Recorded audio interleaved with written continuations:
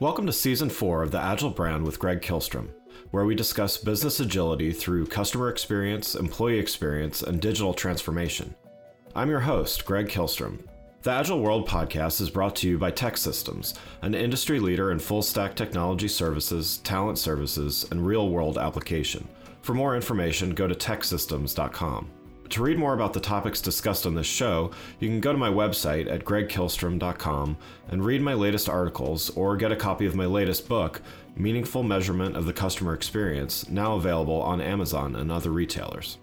My name is Greg Kihlstrom, and I'm the host of the Agile Brand podcast. Today we're going to talk about the power of using analytics to improve your company and team performance. To help me discuss this topic, I'd like to welcome Steve Leeds, Vice President of Business Analytics for Ironwood Pharmaceuticals, and author of The Analytic Detective. Steve, welcome to the show. Thank you so much for inviting me on the podcast. Yeah, absolutely. Looking forward to talking with you. So why don't we start by you giving a little background on yourself and what you're currently doing? Sure. So my background is in applied math and statistics. And in school, I got pretty serious about it. I was really into it. So I ended up studying and got my doctorate at University of Connecticut. And they even allowed me to teach there while I was doing it. So I got to teach intro and advanced statistics there as a lecturer in the department. So it was a dynamite experience at UConn. From there, Amex came after me, American Express, in a good way. They weren't coming after me for any sort of collection debt, but they came after me to work for them. And that was really, those were heady times. That was very exciting to be working for a huge American company. So I went over to American Express and I got kind of my first good exposure to analytics. And I worked there for a little over 5 years. And with that experience, I decided to start my own analytics company. Now, this is around the mid-90s, so we're going back a way. I'm kind of dating myself. But so back in the mid-90s, I started my own company, and it was called The Marketing Investigator. So for some reason, I have this had this idea about detective work and investigation. But it was a real fun time to have an analytic consulting company. So I built models back then for financial services, insurance, automotive, retail, mostly on the direct marketing side of the business. But I also got to do some legal consulting, which was a lot of fun. So, and around 2002, I decided, you know what, I'd like to get back and work full time at a company. I love the consulting, but there was a little bit of loneliness to it. And, you were living from client to client. And I thought, I'd like to get back. And I always wanted to, the one area that I had not touched in analytics was pharmaceutical. I ended up landing a gig back then in 2002 doing pharmaceutical marketing and sales analytics. So not on the clinical side, but mostly on the marketing and sales side of pharmaceuticals. And since then, I've been on that. I've been doing that. I've managed analytics groups at a few different pharma companies. And right now, I'm currently the VP of Business Analytics at Ironwood, which is in Boston, Massachusetts. Nice. Well, let's start by talking about your book, The Analytic Detective, to follow that detective theme there. So, yes. So why did you want to write this book, and what do you feel needed to be explored as you were planning it? Yeah. So through my whole analytic business career up to now, which frighteningly is checking in at about 35 years and counting, I noticed this very common disconnect that was really never spoken out loud. It was kind of underneath the surface, and nobody was talking about it. And I even looked for books, and nobody was really writing about it. And so what this disconnect is on the analytics side, you saw all these sophisticated dashboards and scorecards and reports, and a lot of the analytics folks were talking about the latest technology. And don't get me wrong, all that stuff was great. But what I noticed on the client side is they were privately saying, this looks great, but what are the key takeaways I need to know beyond these basic stats in these reports? This is a lot of information. What are my big insights? What's really important? What action should I take based on the data that you're seeing? You're the experts on the data. What do I really do with this? And how does it answer the layered questions I've been asked by my boss? My boss is waiting on some of these answers, and the questions are pretty layered, and I can't seem to get that out of these dashboards. And the client was almost feeling, was feeling inadequate, that they're supposed to just figure this all out from all of these maps and reports and pretty dials, and they would get a little frustrated. And so I just, in other words, the analyst and client were having a pretty big disconnect. And it was this quiet frustration coming from both sides. And I noticed that, as I said before, most of the analytics books were geared towards the technical side, data analysis techniques, managing big data, data mining, machine learning, AI. There's so many good books out there, but there's nobody talking about this piece. And I felt if people aren't communicating, then it really doesn't matter how cool your software is. If the client on the other end is just kind of nodding their head and said, oh yeah, this is great. This is really amazing stuff. But then they go back to their desk and say, I don't know what I'm going to tell my boss about these really key insights. And so that was one big area I wanted to cover in the book. And then I also wanted to point out that there's important analytical minefields along the way as an analyst that you have to be aware of. And you probably don't realize that you could get yourself in a bit of trouble. You want to avoid these things, and it can really inhibit your career path, and you wouldn't even know it. Just some very basic things. And so I really wanted to dig in to those details. I'll give you an example. In the book, you go into an elevator, and the CEO is in the elevator, and they recognize you, and they say, hey, Greg, what'd you think of those numbers this morning? And you say something like, I thought they would have been better. Well, you've actually now created a situation for your boss that your boss may have to answer, hey, right. your guy Greg said he didn't think the numbers were so good, and you were singing a different tune this morning. Now you've got an issue with your boss. You didn't really want to do any harm. You were just being honest. But now your boss is saying to you, you've kind of created a situation for me that I could have done without. And I realize you're being honest, but you're a bit naive to say that to the CEO in the elevator because they're going to come after me for that. And now I actually have a big problem. And that's just a small example. Something as innocuous as that could actually blow up your career. And I've seen it happen. Yeah. And so I like to write about this stuff and say, look, be careful.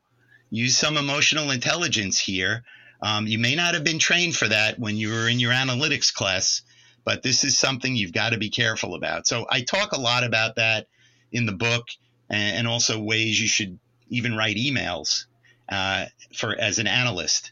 And so I feel like I've kind of covered some new ground that folks don't really get to, and it's really critical that you know how to do that. It's a very important part of your toolkit as an analyst. Yeah, that's great. Yeah, it's like talking about numbers, right? It's definitely an important skill to have. So that's great.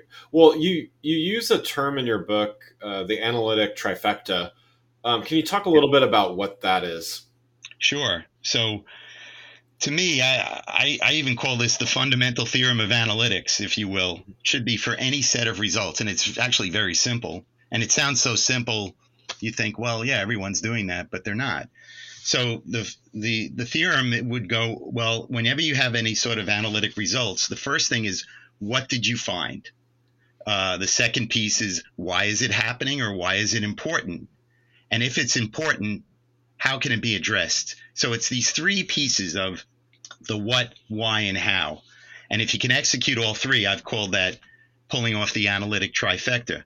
Now, that sounds really simple. The problem is that many analysts are very good at the what.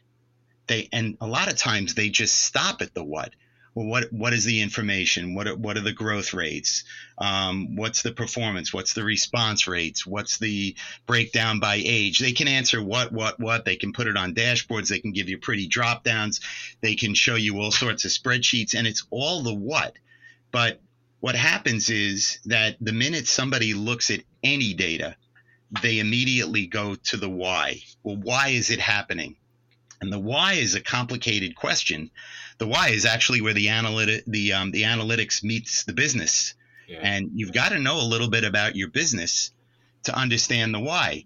Now, many analysts may not, or even a junior analyst may not understand the why. They may even be afraid of the why. That's okay. They don't have to have that answer, but they have to have that passion and interest to look for the why and talk to people and say, I'm thinking about this as being the why. What do you think? And now you're making relationships with folks, and you're thinking more about the business very differently than just producing data and answering requests. And if you've actually found something that's interesting and not just nice to know, then the question is, how can it be addressed? And that's really important. That's really important. And the analysts don't see why and how as part of their job. They don't feel comfortable in what they consider the deep end of the pool. But my advice is push through this fear. You'll find out that if you start down the road where you do this, you can become an irreplaceable asset at your company. And, look, treading in these deeper waters requires acquired skills, which I highlight in the book. But don't just stop at the what. Don't just say, well, here's the data. I don't know where to go from there. But isn't it pretty? Doesn't it look great? Look at all these trends. Look at all these great slides. And that's a great skill to have. But go the next step and try to really think about the why and bounce it off of people and see what they think. And you'll learn so much that way. Yeah. Well, yeah. And, to follow on to that, I mean, I think sometimes it's easy to pull a chart or two and create PowerPoints and all those things. And yes, it's perhaps descriptive of what you're trying to show, but it doesn't really tell the story, right? That's right. Of what you're trying to say. So, you kind of touched on this already with the anecdote about the CEO in the elevator, but right. How do you learn how to tell a better story with numbers? I mean, if you're a data person and you're a data scientist, the numbers inside and out, how to get them. But sometimes, I mean, I know myself, even, I'm not a data scientist, but I sometimes struggle tying the analytics part to the story and the compelling reason why. Like, how do you learn how to do that? Right. So the first part is when you're looking at everything, you got to ask yourself the question, what's the big takeaway here? What is the story that you were going to present to people? You may not know for sure what the big takeaway is. Go through it. Maybe you need to ask for help and say, what is really important to you, client, that you really need to understand? What's the type of insight you're looking for? So, once you have that story put together, that's exciting. The thing is about storytelling, so there's a lot of stuff about storytelling, and people love stories. But the one thing people forget about storytelling is it requires patience from the individual on the other end. And you also have to be in the mood to hear a story. So if I tell you, I've got a wonderful story to tell you, wouldn't you want to sit down and listen? No, actually, I don't have time. And we're in the boardroom and I don't want you to tell me a long story. And so that's where the storytelling stuff kind of breaks down, because the time and the patience at higher levels in the organization are many times not going to be there. So whatever story you're going to tell, get to the point really quickly. Stories over a certain time limit are always going to get derailed. And the higher up that meeting is, the more you're going to get derailed even quicker. And you don't want to get flustered by that. Oh, I had this wonderful story to tell, and then somebody interrupted me who happened to be the CEO and said, I want to know about this. And, oh, they threw my whole story off. Well, expect that. That's the norm. So, so back to, how do you build a concise story? The first thing is, don't let the graphs and the charts just stand on their own. In other words, when I always see these charts that just say monthly sales, and then you see a graph and it's in, let's say, alphabetic order by state, and you could picture, some bars going up and down, and you look at it and say, okay, so what's my takeaway from this? I'm looking at the headline of that, and it just says monthly sales. Okay, yeah, I knew that was monthly sales. What are you trying to tell me in that slide? So I think it's really important for every slide you go through. The first thing is it should be really simple for somebody to digest. You don't want the recipient of that slide staring at that. Once they get to like the 7 to 10 second mark, they get frustrated. they get to feel dumb. Like, I don't know what they're telling me. I don't know what this slide is, what the point is. Bring them to it. Make it really easy so that they can figure out within a few seconds exactly what your point is. Put a headline in that is so descriptive and compelling that it's not just monthly sales. Right. May say something like, the state of Arizona has really jumped this, this particular month and is, double the rest of the country. So, okay, that's an interesting headline, and you can see it in there. And then you see, wow, they're really up at the top. And then the next one is so far down, which then leads them to the natural question, why is Arizona doing that? And you have the answer to that. So, I think that's how you build a story. You lead people to, what you're finding with the data. You don't want to make stories up, but you want to lead folks to that.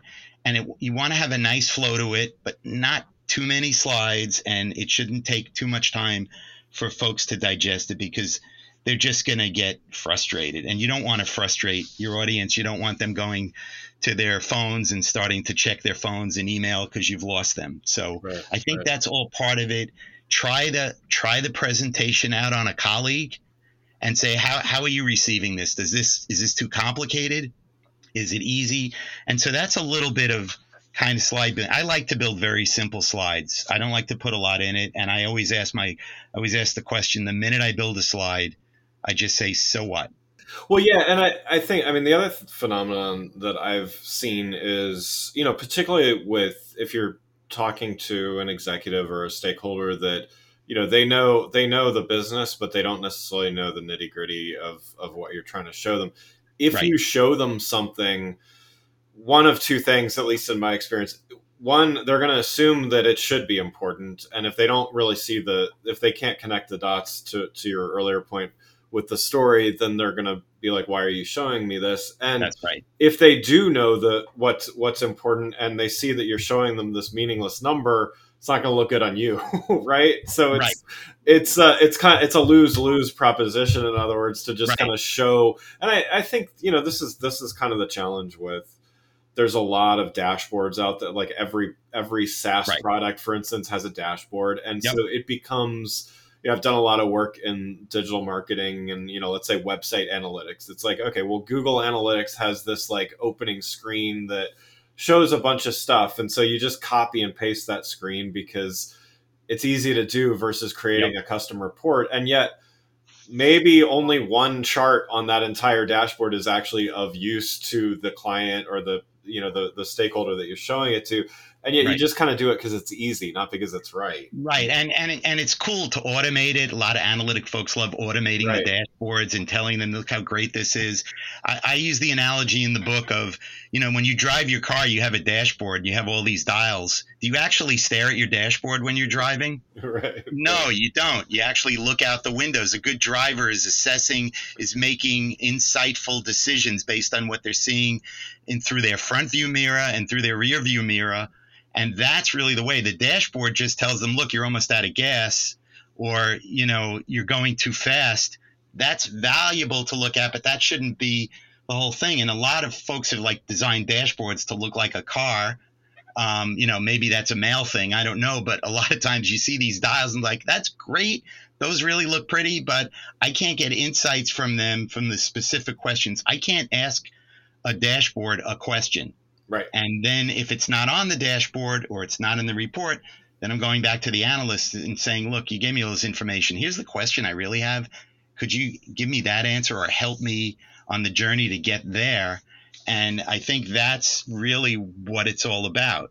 And that's really the journey you want to be on. And you want to be connected with your customers on that. So you really want to know what makes them tick. And you mentioned earlier about the CEO looking at something and saying, why are you showing me this? Or this isn't what I thought it was. You want to know your audience, and you want to know, if you can up front, to get some intelligence beforehand of what they might react to. You don't want to get them upset. You don't want to put something up there that's going to upset them. Try to stay away from that, because they'll remember, you just told me, I give an example of a new coach that's come in, and the team's been in 5th place for the last 5 years. And And the analyst comes in, the first slide they show is that they've been in fifth place and they're projected to be fifth place this year. That's not really a good presentation, not a good way to start right. presentation if you even make it past the first slide. But, from an analyst standpoint, that was accurate and that was a good forecast, but it probably wasn't what was called for. So all of these things I loved. I get involved in it. I love thinking about it, and I see it all the time. And hopefully I can help people stay away from those minefields, because I've been in them myself. So yeah. Well, let's switch gears a little bit here and talk a little bit about leadership and their role with reporting it. We've talked about presenting to leaders.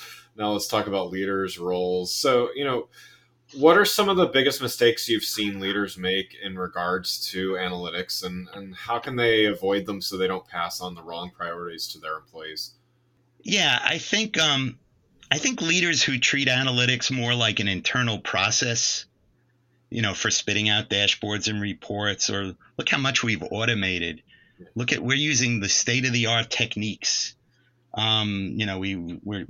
on top of big data. We're doing machine learning. We're doing AI. And they spend a lot of time talking about terminology, and sometimes they're even doing it to impress. And I can tell you, the clients, they may like the name and say, wow, it's really sophisticated. But from a leadership standpoint, your clients are just going to be so enamored with all that for so long that these leaders sometimes forget that they should be engaging with their customers, their internal customers. And cool software is impressive, and a lot of times these leaders say, yeah, we have great stuff and everything, the rest will take care of itself. But that's not the case. It's really, you're there for your customers. They're the ones who need the insights. They're the ones you need to ride with, and they're trusting you that you know the data and that you understand the business mostly like they do, so that you could help them really dig out what's important in the data. And so I think leaders who spend too much time focusing on the beauty of analytics kind of miss the boat. I feel very strongly that leaders should be inciting their teams to be analytic detectives. And it's kind of how I got the name of the book.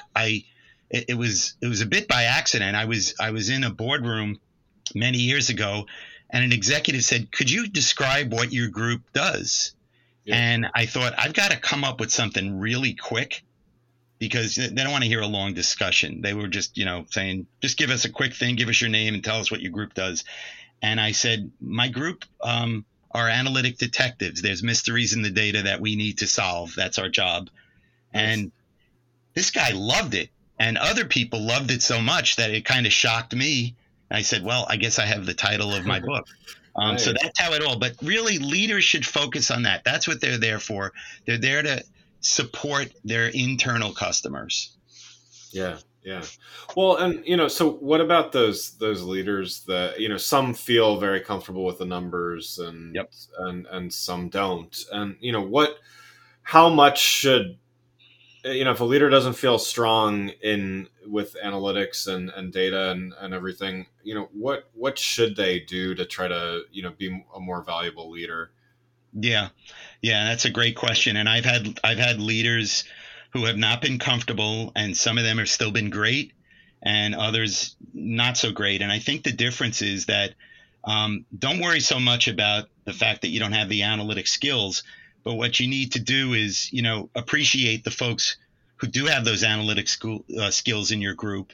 And, you don't want to fall into traps where you go to those individuals and say, that really shouldn't take so long, right? Don't you have that automated? Don't we have that data sitting somewhere on the shelf? Right. There's this idea that somehow the data is just sitting there waiting to be delivered, and you push a button and all the insights come out. And I think leaders who maybe aren't as analytically knowledgeable, if they have that impression, that's sometimes irritating to the employees, because it does take a lot of work to pull this all together and make it look seamless. And also, a leader who doesn't know that much about it shouldn't be afraid to ask certain questions about a technique maybe they're not familiar with, or they feel they're weak with. Employees love to explain that stuff, Right. and they feel like, wow, they're really interested in what I'm doing. So it's not a weakness to ask, about maybe a certain technique they're using and say, hey, could you tell me more about that technique? I'm not as, it's been a while since I've done it, or I'm really interested in it. That actually goes well. And, finally, I think really good leaders are just good coaches. So they want to just make sure that they keep their analytical staff on the supportive track, and that their job is to find key insights and not get too wrapped up in the technology and the automation. And good leaders will say that looks really good, but let's make sure we're back on track as to what we're all about and what we're here for. And good leaders will do that. Yeah. I think that's great advice. Well, one last question before we wrap up. As a fellow author, I like to ask about the process of writing as well.